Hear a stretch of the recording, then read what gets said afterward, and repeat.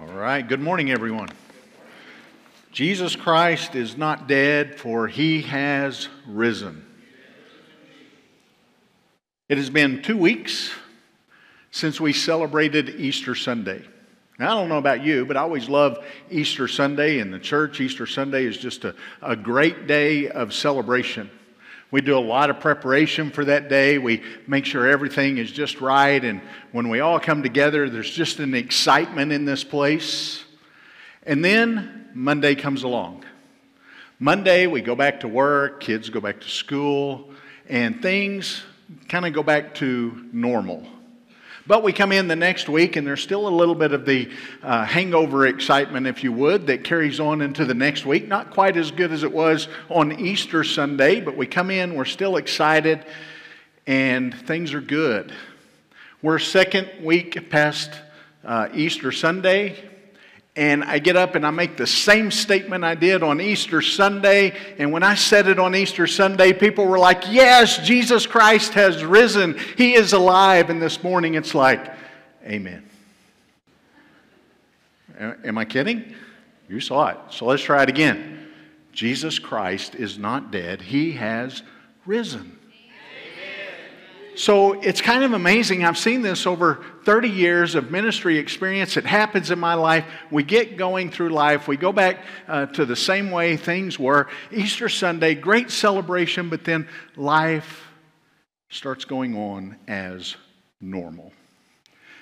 Now, I understand this. The resurrection of Christ is truly an extraordinary event.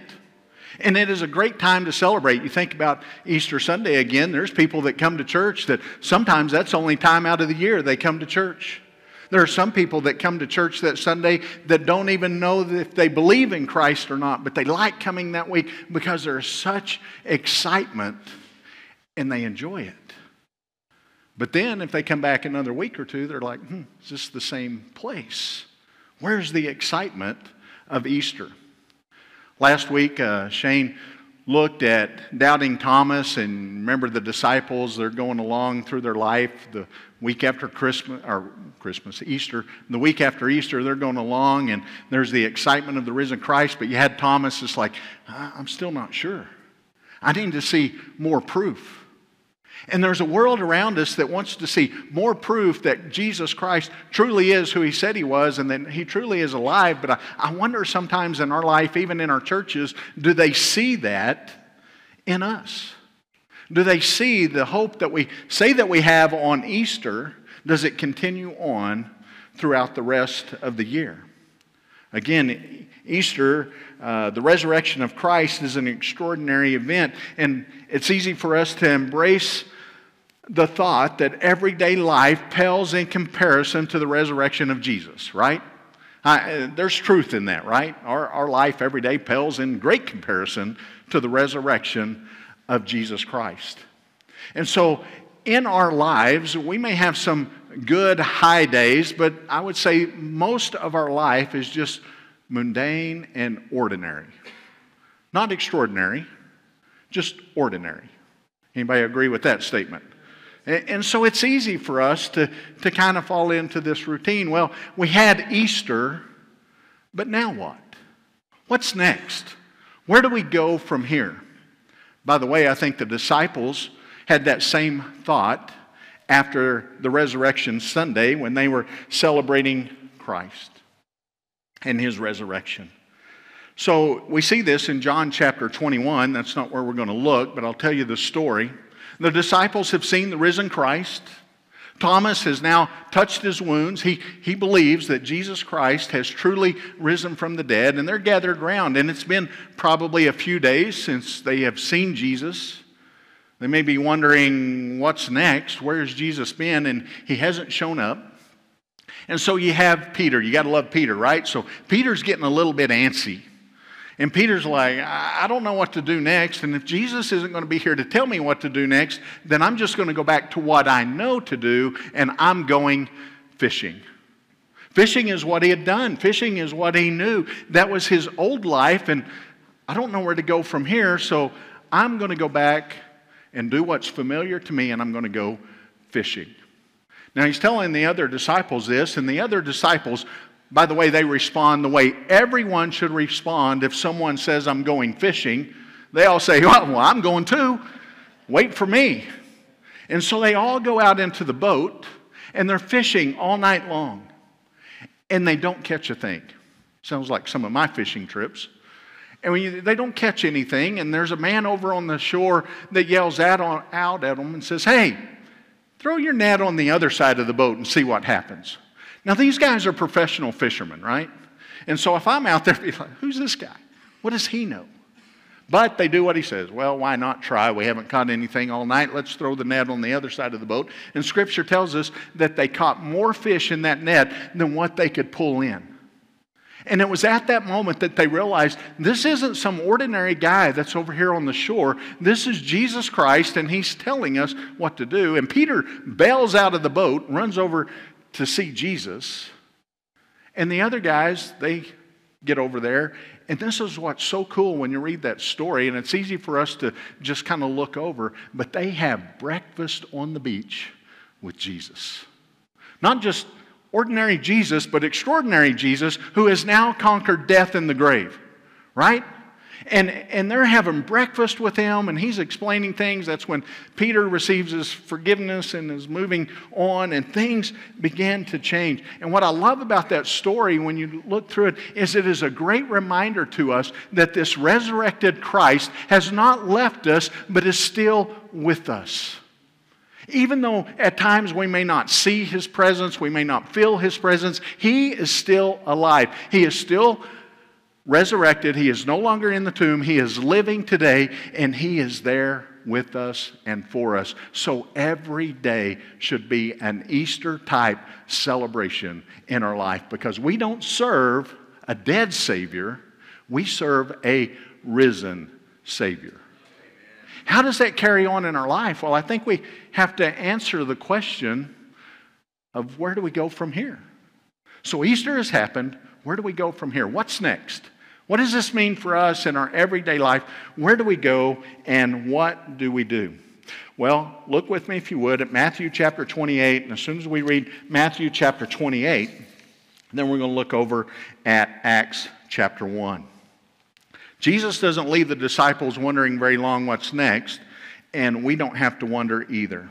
So in Matthew chapter 28, beginning verse 18, says, Then Jesus came and told his disciples, I have been given all authority in heaven and on earth. Therefore, go and make disciples of all the nations, baptizing them in the name of the Father, the Son, and the Holy Spirit. Teach these new disciples to obey all the commands I have given you, and be sure of this, that I am with you always, even to the end of the age. Matthew shares in just a few short words that Jesus hands down a mission to his followers. He hands down marching orders to his followers. And Jesus starts out by saying, all authority has been given to me in heaven and on earth.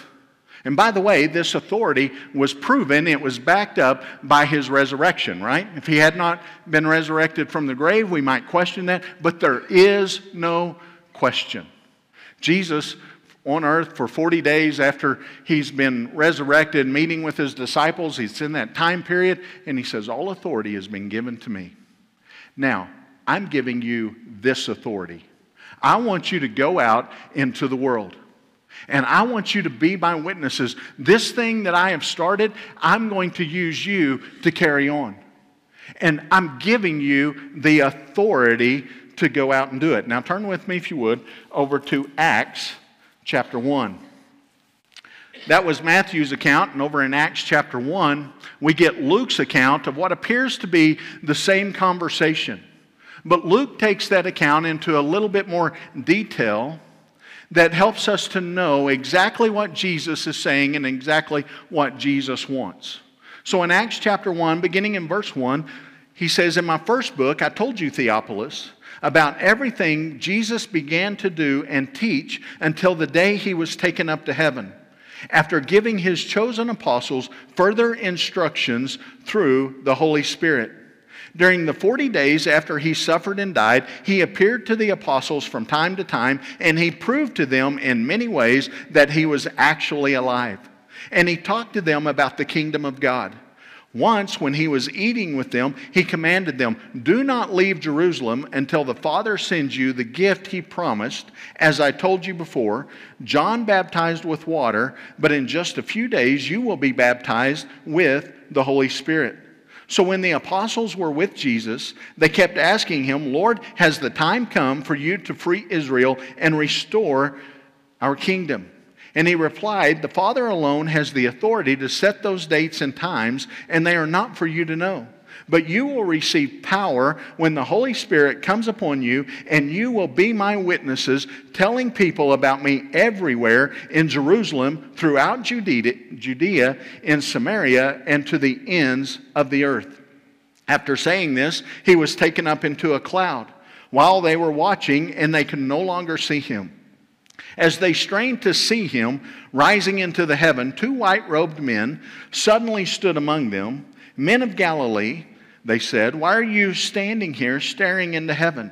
Jesus has been taken from you into heaven, but someday he will return from heaven in the same way that you saw him go."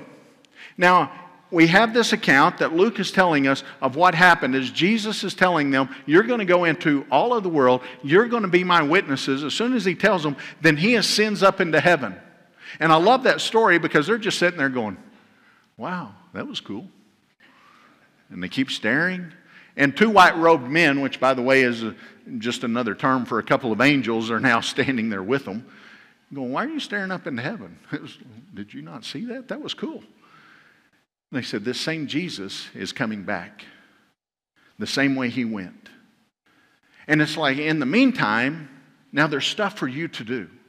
There's something that you need to be taking a part of. You need to get to work. But I love what it says in Matthew. Matthew says that you are to go. But Luke says here that we're told that before we go, we need to wait. And there's a reason that they need to wait. But when we think this morning about the question, where do we go from here? We look at these two verses and we see very clearly that we are called to live on mission with Jesus Christ. What he told the disciples in that day carries on to the disciples of our day. If we are followers of Christ, we have a mission to do. We have a task to do, and that is to join Jesus Christ on mission with him. You will go into all the world, making disciples, teaching them to obey everything I have commanded you. Now, I love that. He says, teaching them everything I've commanded. There's a lot of commands, right? It's like, how do we know? How can we teach them all the commands? Well, remember when Jesus was asked, what is the greatest commandment? What was his response? The greatest commandment is this: love the Lord your God with all your heart, soul, mind, and strength, and love your neighbor as yourself. That's not hard, is it? Certainly we can remember that. So if we want to teach the world everything that Jesus commanded, if we remember those two things, everything else falls into place right under that. And Jesus says, here's your task, here's your mission. I want you to be on mission with me, teaching everyone about me, teaching them to love God first and to love others as themselves. Now, this is a very straightforward plan that has been given to all followers of Jesus Christ. And the reason that I say that we are on mission with Jesus is because of the powerful words that he gave in the verse we saw in Matthew in verse 20, where he says, I am with you always. I don't know about you, but that's encouraging words to me. Jesus is with us always. Like, well, he ascended into heaven. He is still with us. And those disciples that are like, hey, I don't know what to do next. I don't know where we go. I don't even know where Jesus is right now. So I'm going to go fishing. And they realize on that fishing trip that Jesus is still there. And we can understand, we can know, we can have that promise, that assurance that the things that we're called to do in this world today, that Jesus Christ has not left us, but he is still with us, even until the very end of the age. It has been said that the average church member in their lifetime will hear over 4,000 sermons. They will sing over 20,000 songs, but they will only share Christ with 5 people. I wonder how that makes you feel when you hear that. We've been given a mission. And we're on mission with Jesus, who is with us. How are we doing? When I hear statements like that, I have to sit back and go, maybe we're not doing so well. Maybe we're not doing like we should be doing. When we sit back and we hear over 4,000 sermons, and by the way, I've been in church with some of those people that heard those 4,000 sermons and still wanted a bunch more. It's like, we need more, we need more. No, we've got what we need to go into the world, to tell the world that we serve a risen Savior. And I know that because He's living in my heart and He's made a difference in my life. But we want more. We want to soak it in. Now, I don't minimize the gathering together of believers. We should do that. As a matter of fact, Scripture says don't forsake that. But when we come together, there ought to be an overflow, a celebration that, yes, we still serve a risen Savior. And let me tell you how He's working in my life and how He's changing lives of people in the world because we are on mission with Him. That's the call. That's the challenge to each one of us. To live on mission with Jesus Christ. Now, when we think about living on mission with Jesus, there are some misunderstandings about that call that I think we need to take a moment to address. The first misunderstanding is this. We have the understanding that in order to be all that Jesus wants us to be in our lives, and in order for us to live on mission with Him, then I need to make Jesus the number one priority of my life. Matter of fact, let me ask you a question. How many of you have heard in your life that Jesus needs to be the number one priority in your life? Right? Unfortunately, I have used those words. I've probably stood up here and said that Jesus needs to be the number one priority in your life. And words matter, right? People hear the words that we say and words matter. How many of you write out a priority list that you try to follow? Anybody? A few of you. Some very organized people, they like to have their priority list. They make their list for each day. And on that priority list, we're going to put first thing in the morning, get out of bed and spend time with Jesus, read the Bible, and then we'll start our day. And for some people, they even have on that priority list that when it's time to go to bed, spend time with Jesus, read the Bible, go to bed, help me sleep better at night. And so we have that priority list, and then everything falls in between those two. Some people make a week-long priority list. So some people fly by the seat of their pants, and whatever happens, happens. Any of you? And that's the way I like to live. It's more exciting that way. I don't need a priority list. We'll keep going. Now, don't get me wrong. There's nothing wrong with having a priority list that puts Jesus first thing in the morning. It's a good reminder to us, right? Jesus first thing. Read the Bible first thing. Have that quiet time first thing. That's a great way to start the day. So that's not a problem. But can I just let you know this? Jesus wants to be a whole lot more to you than just something that is on a priority list. He wants to be so much more. Matter of fact, He wants to be the very center of our life. And that thing which is the very center of our life doesn't have to be on a priority list because it is our priority, right? For example, I don't have to put on a priority list to spend time with my wife. I don't have to do that. That's just going to be natural. I'm going to make sure that that happens in my life. And when Jesus is the center of our life, He doesn't have to be on that priority list. He is that priority list. So I'll give you a little picture here in your mind if you can. Take a look at an old wagon wheel on an old wagon. If you have that old wagon wheel, in the very center of that wagon wheel you have the hub. And coming out of the hub are the spokes. And each one of those spokes has a priority on that wheel, and the spokes connect to the rim. And when the spokes are connected to the rim, and they're connected to the hub, then the wheel is able to function as the wheel was designed to function. You following me? So when Jesus Christ is the hub of our life, the center of our life, then the spokes would represent all the other things that we do in life. The things that we go to work, we raise our family, all the different things that we do. Each one of those spokes represents that.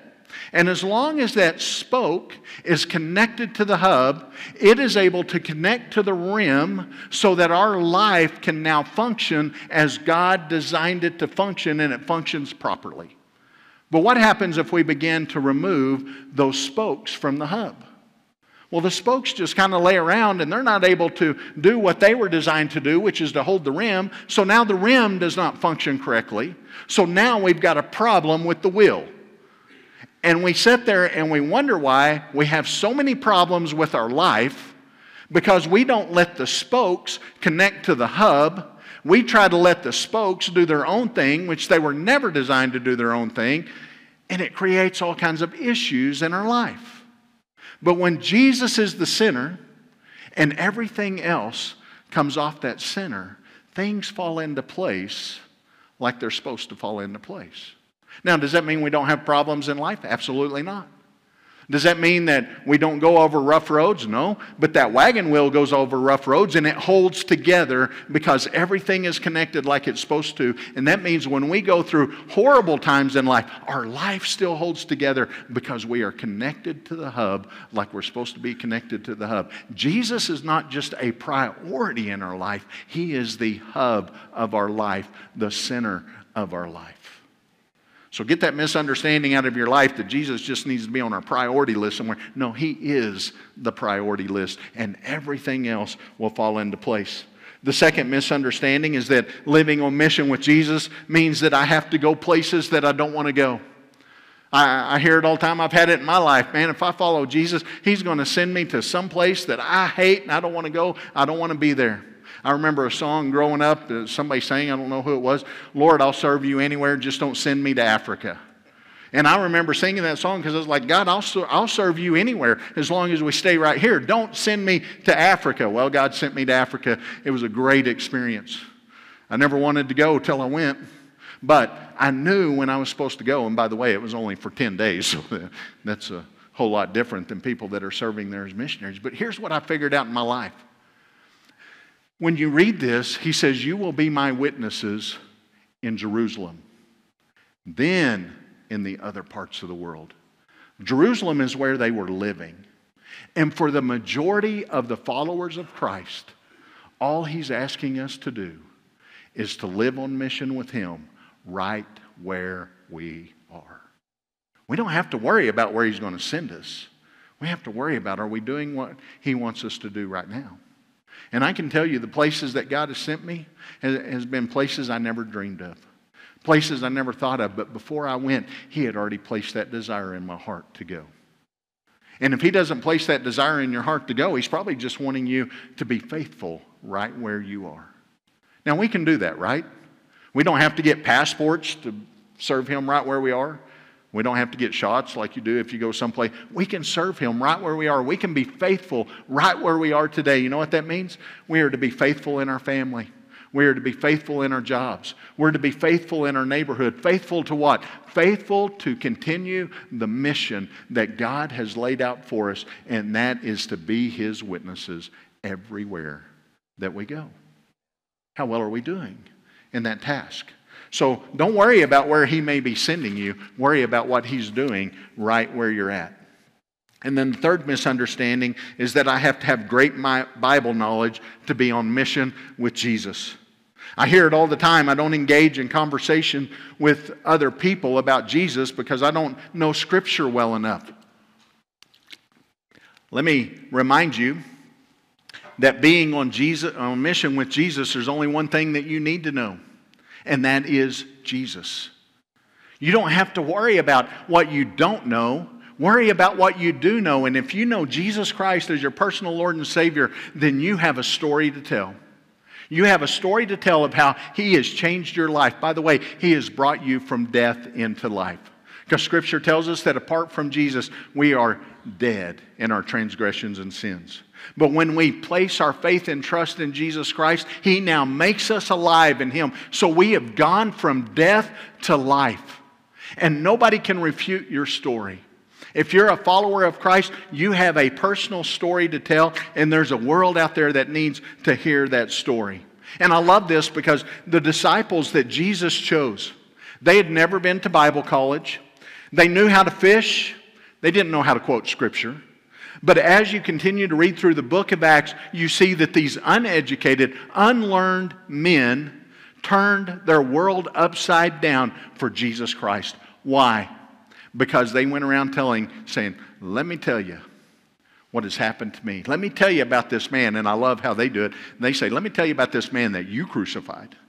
The one you put on the cross. The one that you have denied. Let me tell you my story about him. You have a story to tell.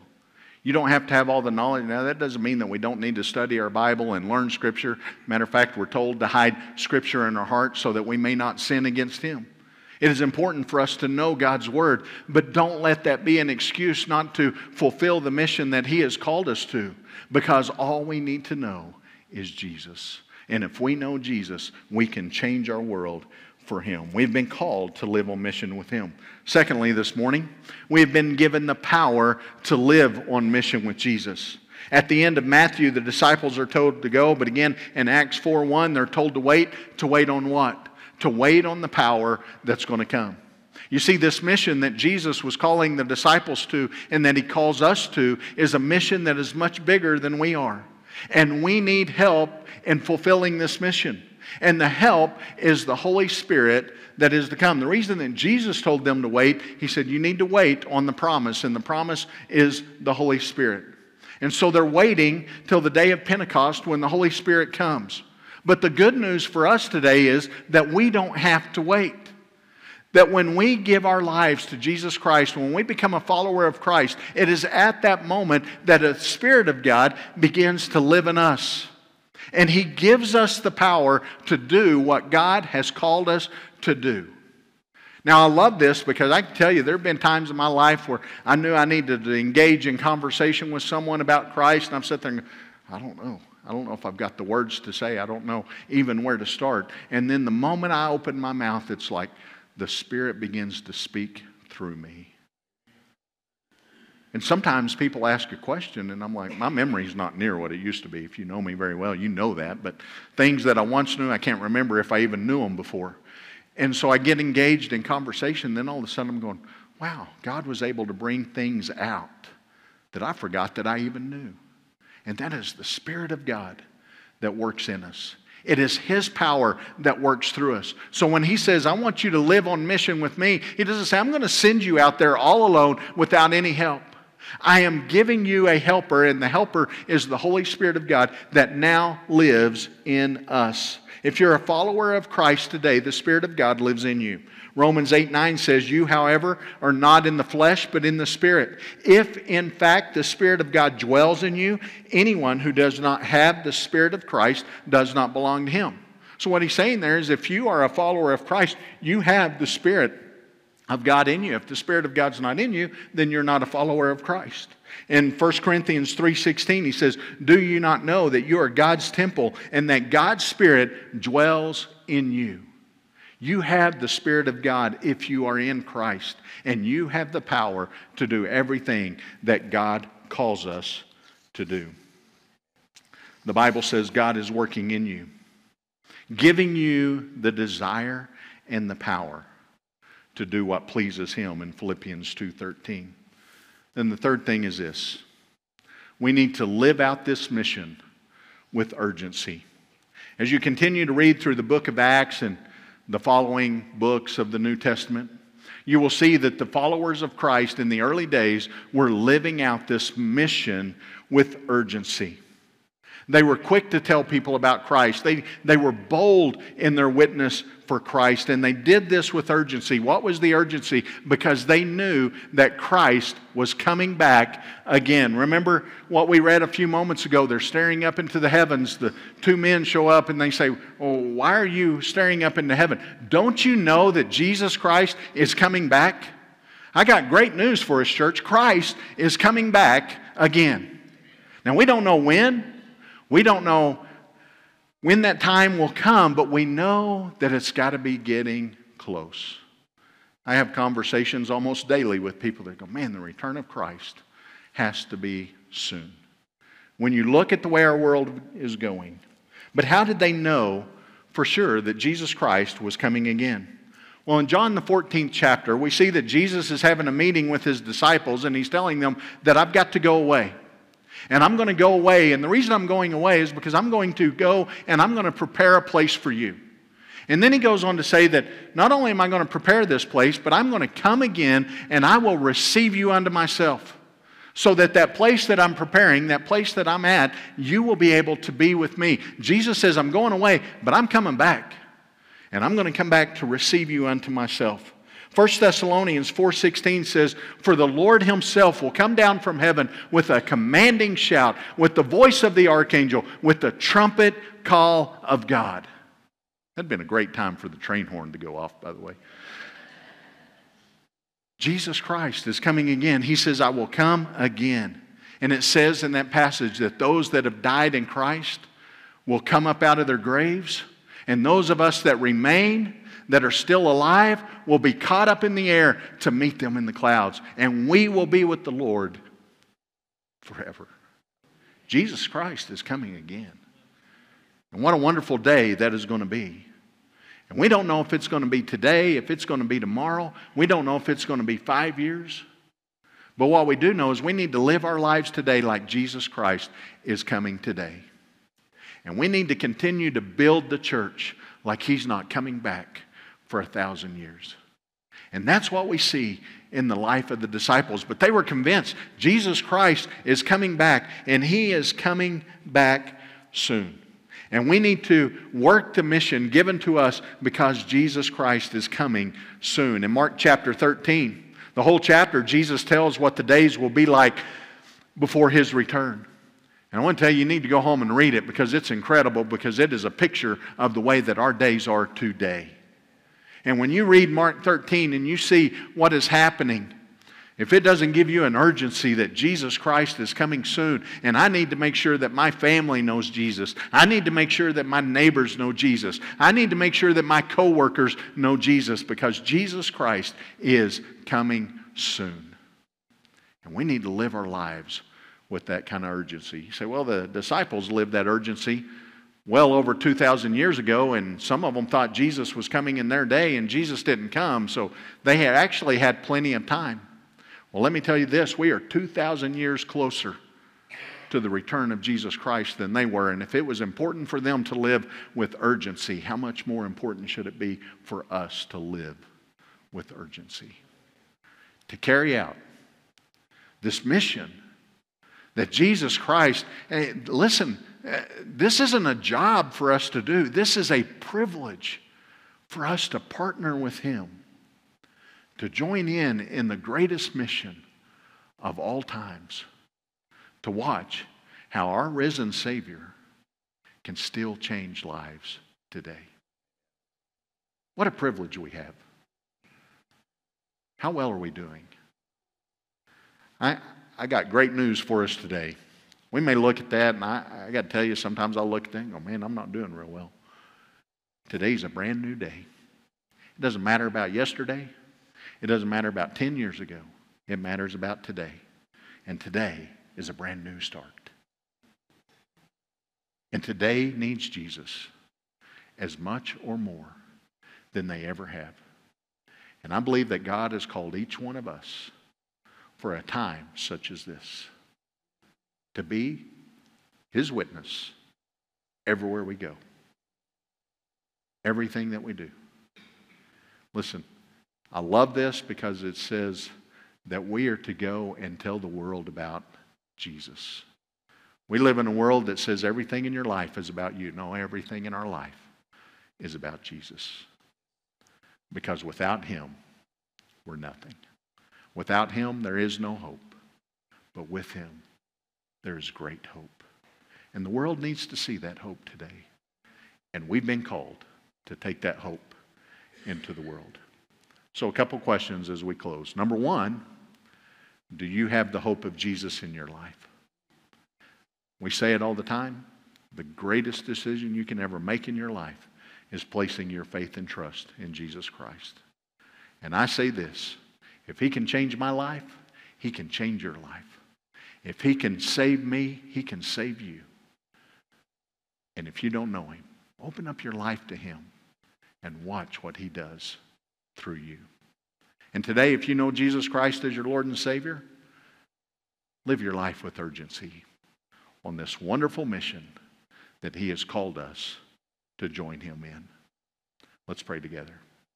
Father, I thank you today for your word. I thank you for the challenge that comes through your word. Thank you for the hope that comes through your word. God, I thank you for the reminder that we have that just because we may not see you every day, we may not feel you every day, that your presence is with us, even to the very end. God, we thank you today that you allow us to join you in the work that you started and that is being carried on even to this day. And God, we understand today, I hope each one of us, the urgency that we have to share with others the hope that they can have in you as well. God, I pray right now if there's someone here that doesn't know you as their personal Lord and Savior, that right now your Spirit would just draw them unto yourself. That today would be the day that they open up their heart to you, to follow you, to live for you. God, I pray for each one of us. Maybe some of us have known you for a long time, some for a short time. But we would understand today that you have a plan for us. You have a purpose for us. You have a mission for us. And that today we would say, I'm all in. God, use me however you want to use me to fulfill that mission. In Christ's name I pray. Amen.